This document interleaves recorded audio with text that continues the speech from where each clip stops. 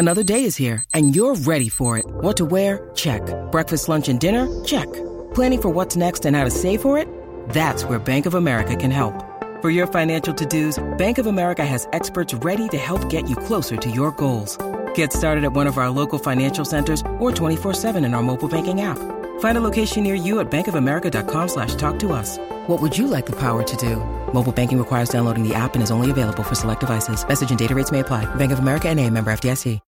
When you need mealtime inspiration, it's worth shopping Kroger, where you'll find over 30,000 mouth-watering choices that excite your inner foodie. And no matter what tasty choice you make, you'll enjoy our everyday low prices, plus extra ways to save, like digital coupons worth over $600 each week. You can also save up to $1 off per gallon at the pump with fuel points. More savings and more inspiring flavors make shopping Kroger worth it every time. Kroger, fresh for everyone. Fuel restrictions apply. I'm Alex Rodriguez. And I'm Jason Kelly. From Bloomberg, this is The Deal. Each week, you'll hear us in conversation with business icons. This show will explore deal-making across sports, media, and entertainment. That is a harsh lesson in business. Sports is not as simple as bringing a bunch of big names together. I didn't want to do another stomp you out speech. It opened up so many more doors. The show is called The Deal. Listen to The Deal. Listen to The Deal on Spotify. Why take one vacation with the family when you could take all of them? With Royal Caribbean, you don't just go to the beach. You visit a private island and race down the tallest water slide in North America. You don't just go for a road trip. You ATV and zip line through the jungle. You don't just go somewhere new. You rappel down waterfalls and discover ancient temples. Because this isn't just any vacation. This is all the vacations. Come seek the Royal Caribbean. Ships Registry, Bahamas. Get in the know. Non-stop Vikings talk. It's Purple Daily on Score North and ScoreNorth.com. Football. The Rock knows how you feel about pie. It's historical pie chart time once again here on Purple Daily, presented by Quick Trip. And Judd, we go back to, were you born? Super Bowl IV? No, this is several months before you were born. This is right? No, you were born. It's the 69 season into January of 70. Yes. So because the last Super Bowl I wasn't alive for was the Jets Colts, which was the 68 season into January 69. So yes, I was around watching this game, and I was very disappointed. It's very fitting that the first Super Bowl Judd was alive for was a Vikings loss. Judd is like 3 months old. Not even that, because this Super Bowl would not have been in February. It's January 11th, 1970. Your birthday's in November, right? So November 13th, so it was just shy of my, 2 months? And you get brought into the world and just get knocked upside the head by a Although Vikings I was in California loss. At this point, sunning myself in Los Rams Angeles. fan. So, I was a Rams fan. I was a huge fan of Crazy Legs Hirsch back in the 50s. Oh, yeah. You know how it was. Yeah. Coliseum is where I hung out. Coliseum would have been a better place to play this game than Tulane Stadium in New Orleans, Louisiana, This is back in the day when the Super Bowl was a movable feast to, there was a Super Bowl the Vikings played in the 70s at Rice. That was played at Rice in Houston. Brutal. Couldn't even get so they're losing Super Bowls inside these just sort of dim college environments. As I recall, because I did some sidebars on the book that Royce did about the Vikings history for the Star Tribune several years ago. As I recall, the game at Rice, they were actually practicing in like a high school football field, and they were in like a rat-infested locker room. Oh my God! This is the old Super Bowl, man. It's not for the faint of heart. No, this was the last year, I think, before the merger. So this was the last year where it was 4 Super Bowls, and the Vikings lost the last one here, where it was the NFL League champion and the AFL League champion. So there are some Vikings fans that when we say, hey, the Vikings have never won a championship, they'll say, no. They won the 1969 NFL championship the year before the merger. Yes. But they didn't win the Super Bowl, which was putting the leagues together. So I have, and we can kind of go through some of the setup here, but I do have 7 slices of pie as we put the official pie chart of blame on the Vikings first. The Rock knows how you feel about pie. Super Bowl loss and just the setup, and then you can fill in here as you want to. January 11th, 1970. It's the 12-2 Minnesota Vikings from the NFL against the 11-3 Kansas City Chiefs from the AFL. Jack Buck and Pat Summerall were on the call for this game for CBS television. Mm-hmm. The cost of a 30-second commercial. Can you guess?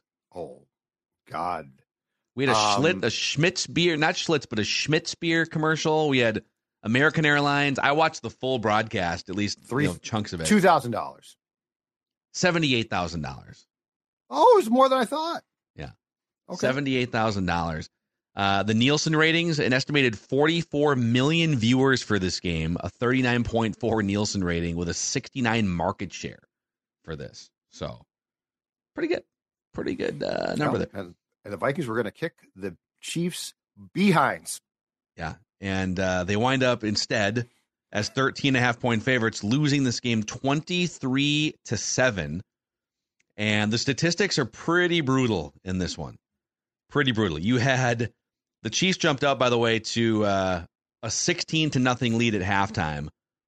The Vikings for the game ran 19 times for 67 yards. Joe Kapp wound up kind of running for his life in this game. 25 passes for $183. The Chiefs didn't really move the ball that well either. Only 273 yards of total offense in this one. But, yeah, it was kind of even watching it back, like it's fascinating watching old-timey football. Even the way that the offensive linemen literally do like the down, set, hut thing. And it's just, it's very, very old looking. The Vikings, by the way, they destroyed the Cleveland Browns in the NFL championship game 27-7 to get to the Super Bowl. So anything else you want to fill in here just on background for this game before we start blaming people? So this game actually the Vikings went into this game, your point being it was the last game before the official merger of the AFL and NFL. And the Vikings went in as, I'm looking at it right here, 12-point favorites. And don't forget, the Vikings were going to restore the dignity of the National Football League because the Jets had upset the Colts the previous year. Yeah. Namath, of course, promising the victory by the pool in Miami because he did his press conference by a pool. And this was going to get the National Football League. This was going to get it right. The Vikings were going to set things right. The NFL trusted, Pete Rozelle trusted the Minnesota Vikings to straighten out the upset loss of a year before, and then this pie chart happened. Yeah. The Vikings in the regular season, they got beat. They went on the road in week 1 and lost a game to the New York Giants to start 0-1. And then they rattled off 12 consecutive victories from September 28th through December 14th. And they were just beating the crap out of teams. There's a 52-14 win over the Colts in that stretch. There's a 51-3 win over the Browns in week 8. A 52-14 win over the Steelers in week 10. The Vikings in the regular season, among the 16 NFL teams, wound up number 1 in scoring offense and number 1 in scoring defense. The offense averaged 27 points a game. The defense gave up 9 points per game in the regular season.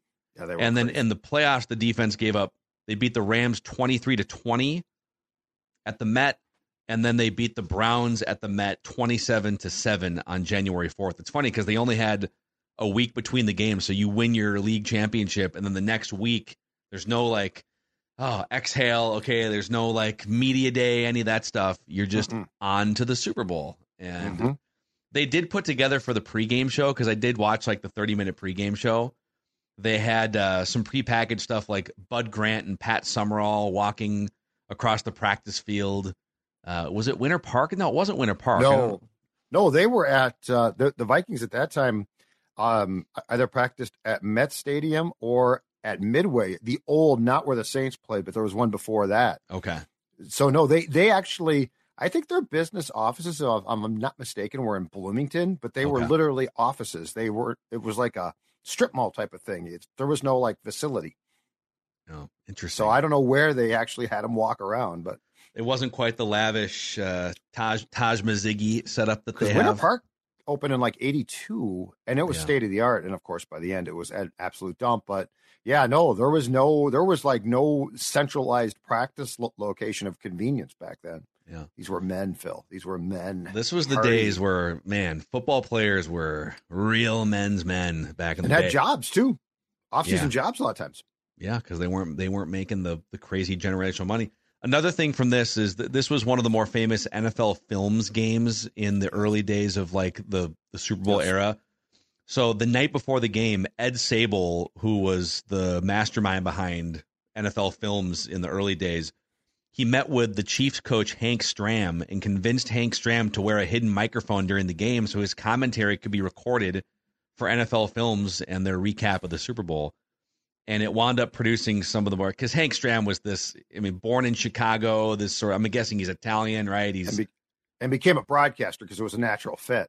Yep. He was, in fact, for 20 years, he did like Monday Night Football on the radio back in the 80s and early 90s. With Jack Buck. And so Jack Buck went from TV doing Super Bowls to radio Monday Night Football. Yep. But Hank Stram, if you've seen the film, there's like a 20-minute, 30-minute episode of NFL Films where they're breaking down the Super Bowl, and it's the 65 cross power trap. Yep. Yeah. Vikings fans and Bud Grant. 65 cross power trap. Bud Grant hated Hank Stram largely because of that, and Vikings fans for a long time would get really pissed off if like Stram did a Vikings game because they always thought that he was biased against them. I mean, Hank Stram was. Back in the day, he was a very disliked guy here because of that. 65 toss power trap is the play. It's a great, but I mean, it was that idea that what the Sables did, Ed and his kid Steve, who are both passed away now, what they did was incredible. Like they originated that idea of like access. Yes. And like really well shot, like film shot, not just like TV. Yeah. They basically like is cinematized a word. They cinematized football. They made it a movie.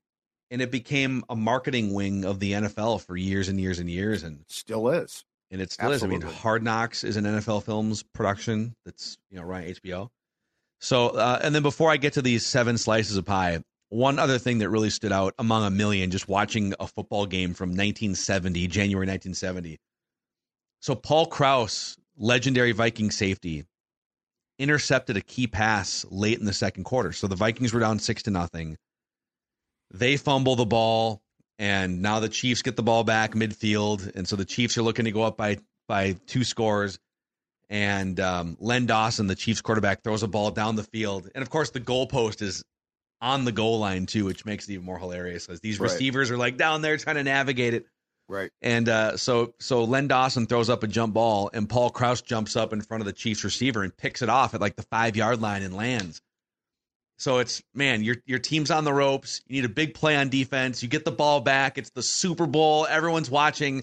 In today's NFL, all 11 defenders would have run over to the hard cam at the end of the end zone and done like some elaborate, posing or celebrating and everything. Paul Krause picks off this pass.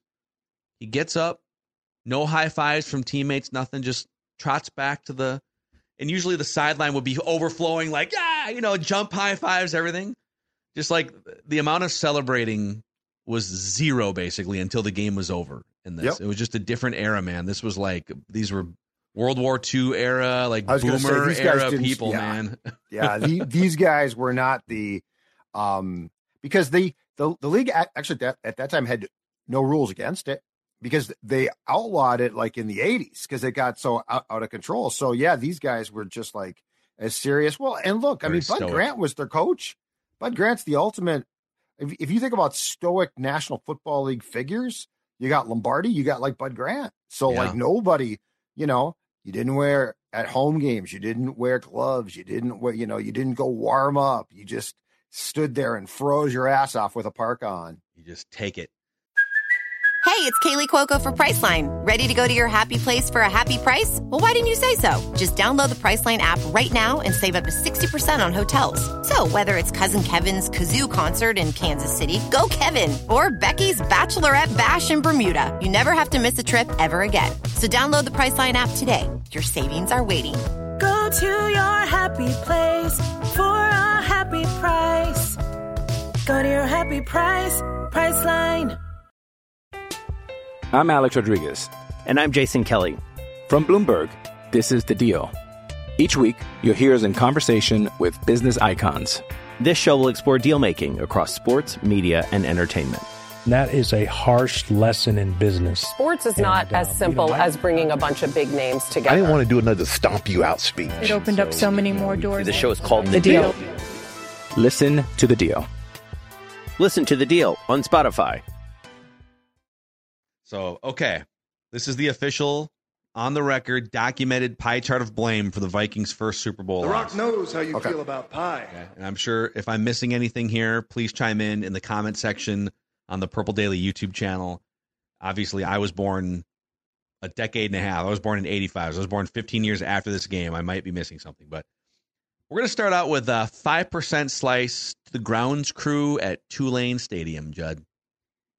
I know the conditions were the same for both teams, so it's not an excuse necessarily, but this was the most unprepared Super Bowl field, I think, in the history of this game. 5 minutes into this game, and it was a muddy, sloppy disaster. Guys are slipping all over the place. The Vikings had the white-on-white uniforms. Everybody was just caked in mud and paint and grass and everything. First quarter, and like should have favored the Vikings. Damn it! This should have favored the Vikings. Their conditions. Yeah, and that's why I only gave it 5%. I don't want it to be an excuse, but like, can we get a real football field here? Oh, go through some early Super Bowls. It is incredible. Yeah, well, even just like some of the regular season games where they're playing in like any type of rainy conditions would just make. What was it? It was 76 or 77. I forget which it was when the Vikings played the Rams. The Rams finally got the Vikings in the Coliseum. So, because they had lost like twice here at the Met, and they hated the cold, obviously, and the Vikings sort of try to embrace it. But they went to play in Los Angeles, and they're like, okay, now it's get even time, right? Gorgeous conditions, LA, Southern SoCal. It rains, monsoons, and you can't. Honest to God, go back and watch it. You can't tell who's who. Yeah. They're all just caked in mud. So no one cared about the field conditions back in the 60s and 70s. Whatever, yeah, George Toma probably did not take care of Tulane's field. No. Or maybe he did, though. Is it possible he did? A young George Toma at the time? Because he might have been the Royals groundskeeper by then. Because he was in Kansas City forever. So he might have been. I don't think it'll. Let me just real quick here. George Toma. Yep. Super Bowl. Yep. Toma's reputation won him the job of preparing the field for the first Super Bowl in 1967. So he did. This was a George so you're giving Toma 5% field. To George. Toma, man. Sorry, guy. So George Toma was in addition to being the official Super Bowl groundskeeper up until like the debacle from a year or two ago when everyone was slipping all over the place, was the Minnesota Twins spring training complex groundskeeper for years at Hammond Stadium. Yep. And the Wilfs, actually, after they bought the team, hired him to improve Winter Park's fields. Oh, no. So he's 94 years old. Yeah. This is even deeper than I thought. He hates George Toma. George Toma has been the official groundskeeper. George Toma worked for the Kansas City Athletics until the team relocated to Oakland in 1968.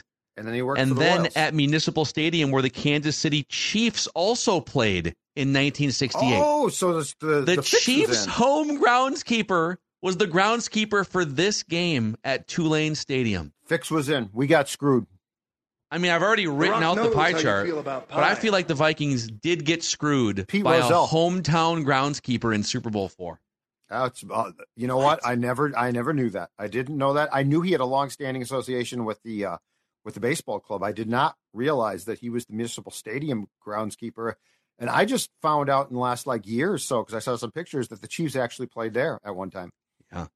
So It's amazing. So the controversy from the Eagles-Chiefs Super Bowl, George Toma is literally 93 years old, and people are like, who's the guy? Who's the groundskeeper? Like, why do we have the guy's a legend. Why do we have a 93-year-old? Yeah. He's probably still shirtless. That's all I know. He would always be shirtless, mowing the lawn and at Hammond Stadium. I think he finally did put a shirt on. I think Royce said that he finally got some type of skin cancer scare or something and started to wear a shirt. So I would have to bump this up from 5% to something higher. You know what? The fix was in. The conspiracy's on. In fact, I'm going to bump it from 5 to 10%. All right now, and I'm going to so bump. You think that you think Hank Stram said, hey, make sure this field's in as bad a shape as possible. Yes, 100%. I think this is a conspiracy. It's going to help my defense or something like that. Okay, since we're going through excuses, I'm going to give another 5%. The Rock knows how you feel about pie. We're going 10% grounds crew and George Toma. Now 5% to the NFL's lack of technology. So how are you supposed to make in-game adjustments when no one's got a headset? You know, Hank Stram's out there with like a rolled up play sheet. You know, program. Oh, now come on, guys. It looks like a program. Yep. Yeah. But both sides didn't have the technology. Exactly. You didn't have a technology. It was Brady Hoke-like. It is. Yeah. Brady Hoke. It's like, bro, Brady, coaches have been wearing headsets for like 30 years, and you're the last one. You're going to get fired, guy. So, I don't know. Like, you can't make – and there's no tab. Like, Bud Grant can't consult the tablet. Okay, Joe Cap, I'm getting killed out here, guys. Can I see a tablet? Can I see what's happening? Joe wouldn't have known what to do with a tablet. Joe just went out there, was a gunslinger, and ran. Yeah, Joe wouldn't have embraced a tablet at all. Joe probably would have just broken the tablet before ever looking at it. Okay, 5% to Joe Cap. I thought about going more here, but he's the Viking starting quarterback. Now, John Facenda is the big voice guy back in the day, right, for NFL Films? Yes. The guy who talks like this on the NFL, voice right? of God. Okay. Voice of God for NFL Films back in the day.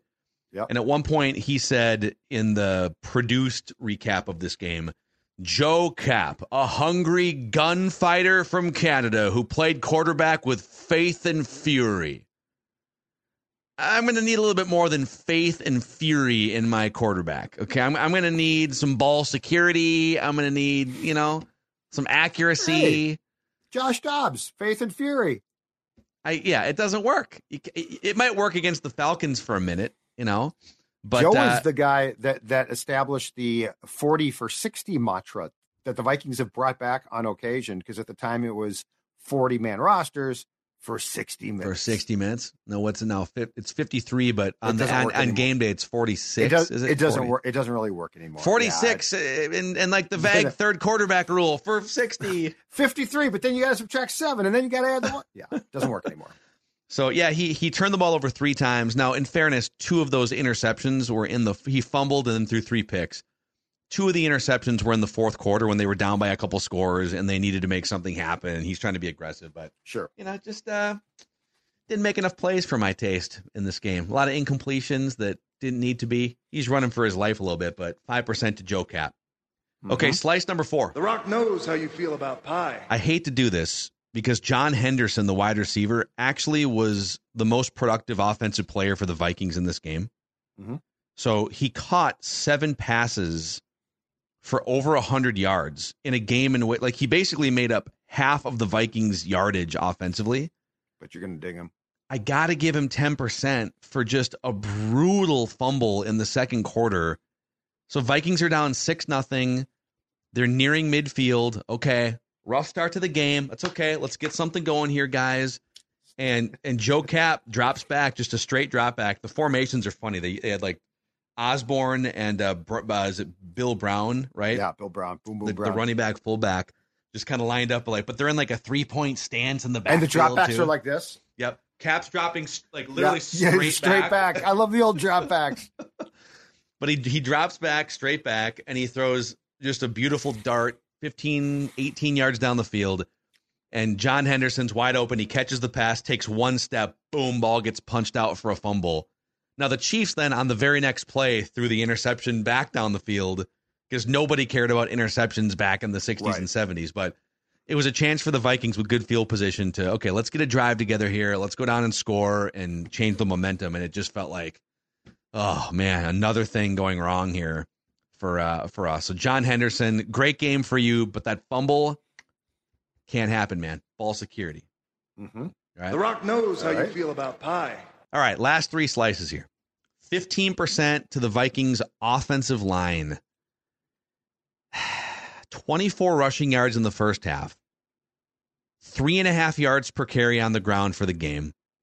3 sacks allowed. Joe Cap running around. They just didn't get any push. They didn't get any. Just watching that game, that Chiefs team was good too, right? That defense was good. Yeah, it was. Yep. And the Chiefs actually had several Hall of Famers on their team. If you look, there's like, let me count them. And they're, if you count like Hank Stram is a Hall of Famer too. But you're right on the players. I think the Chiefs had like Willie 8 or 9 Lanier. Hall of Famers on that team. Their kicker was a Hall of Famer, Jan Stenerud. Jan Stenerud, who kicked here at the end. Jan Stenerud actually was a Viking.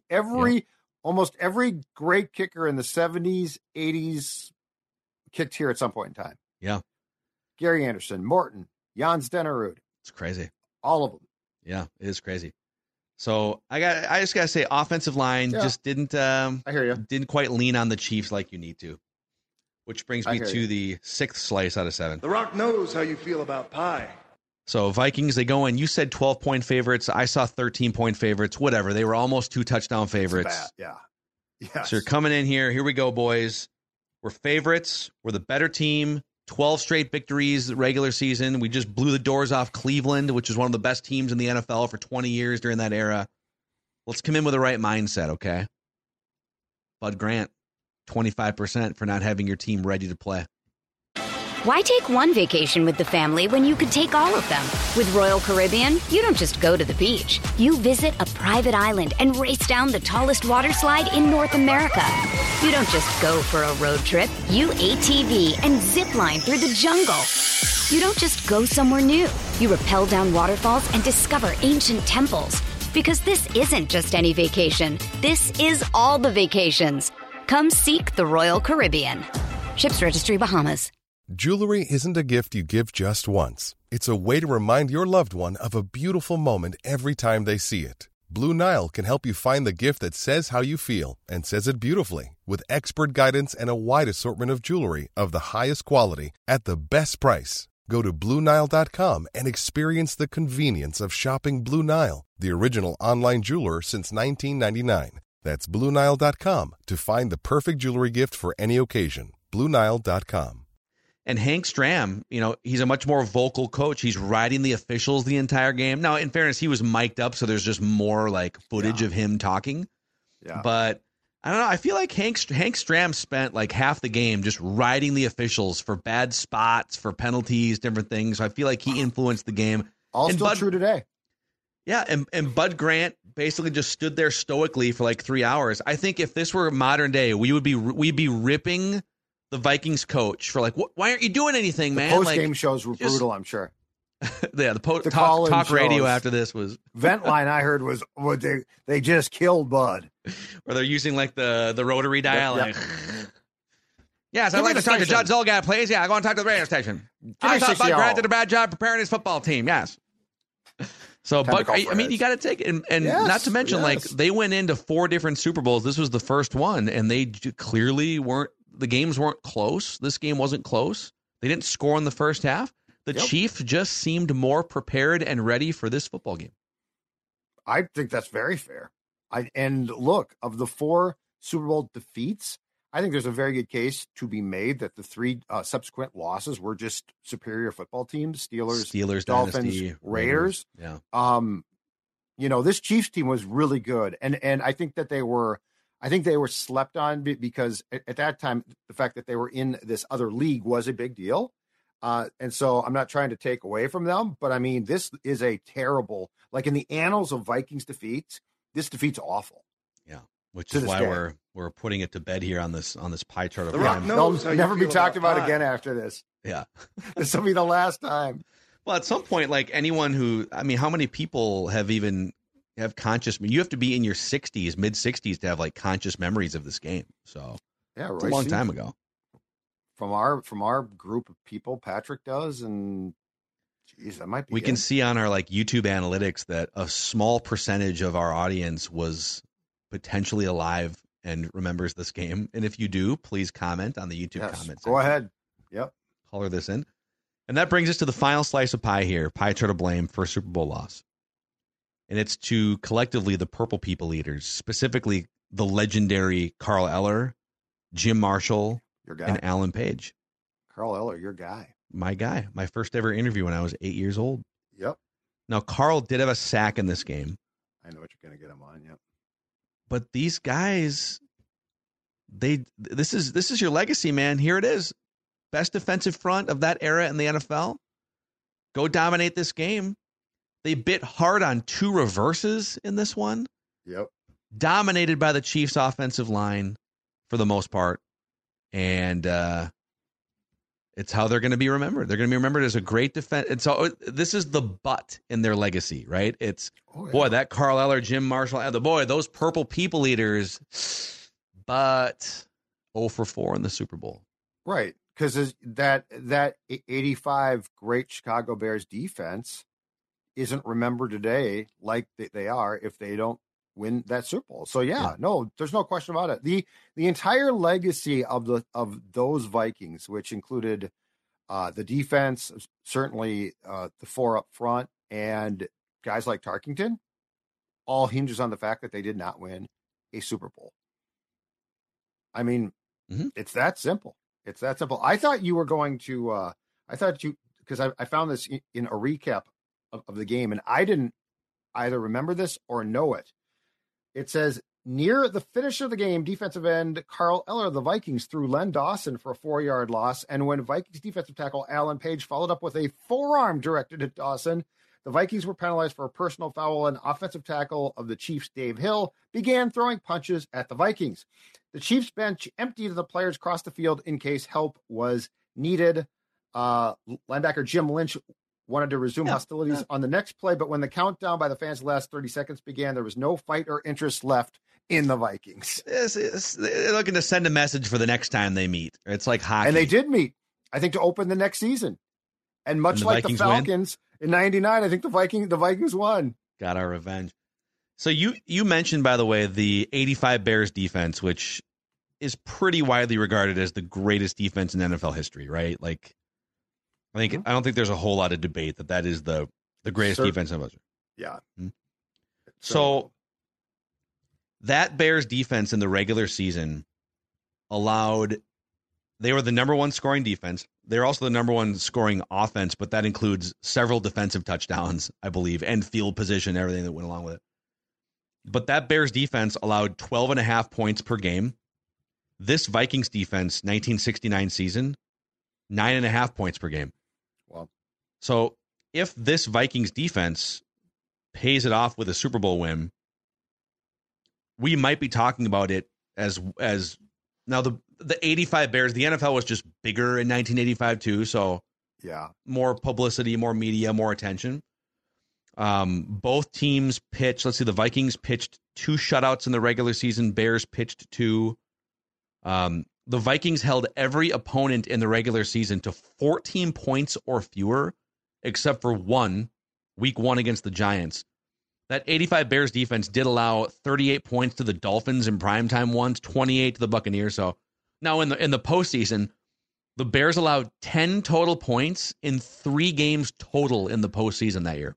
And if I recall, the first 2, because that team was so dominant, was at Soldier Field. And didn't they play the Rams there? And I think it was a miserable day. They played the 21 rip over the Giants, 24 rip over the Rams, and then they beat the Patriots 46-10 in the Super Bowl. Yeah, and that Super Bowl was absolutely awful. Mm-hmm. That was during that run of Super Bowls that got just out of control. Because the other defenses that would be in this conversation are the Steel Curtain defense of the Steelers in the 70s, which is one of the greatest of all time. But yes, the Vikings. 2000 Ravens. Yep. But there's no question. The observation or the perception, especially nationally, of the Vikings would have been different if they just gotten one of these 4. And this was the one to get. I would say, the 2000 Ravens, so they allowed 10 points per game in an era. By then, you're talking 2000, you're talking like, Dan Marino had been in the league for 15 years. I'm not saying they played all these guys, but actually they may have played Marino. Let's see here. By 2000, Jay Fiedler. Yeah, he was at the end around then. So, but like the league was a much more offensive and passing league in 2000, and to hold teams to 10 points a game is insane. September 20th, 1970, Kansas City Chiefs at Met Stadium, 27-10 loss for the Chiefs. Take that. Yeah. The revenge came swift. Won a regular season game en route to a 12-2 finish in a first place NFC Central Division title. That'd be a fun list for the offseason for like summer Purple Daily content. Best revenge victories in Vikings history. Or like biggest, like, oh no, that really doesn't make up for it. Beat the Falcons to open 99. Yeah, take that. Yeah, Falcons like, whatever, who cares? Yeah. See you later. We still got that Super Bowl appearance at least. So the pie chart is sliced up this way. We've got 30% to the Purple People Eaters for just not being dominant in this game. 25% to Bud Grant not having his team ready and prepared compared to Hank Stram's team. 15% to the Vikings offensive line for not getting enough push, not running the ball well. 10% to wide receiver John Henderson for a terrible fumble that put a dent in the Vikings' momentum or chances to get momentum. 10% to a questionable grounds crew with major Kansas City Chiefs ties. 5% to Joe Cap, the quarterback, and 5% to the NFL's lack of technology. My team is struggling. Give me a tablet, okay? Give me something. And you're not getting a headset back then. And Bud's OC in that game, his longtime friend Jerry Burns. Burnsy. Yep. Big became the not the next Vikings head coach, because technically Les Steckel became the Vikings next head coach, and then Bud came back.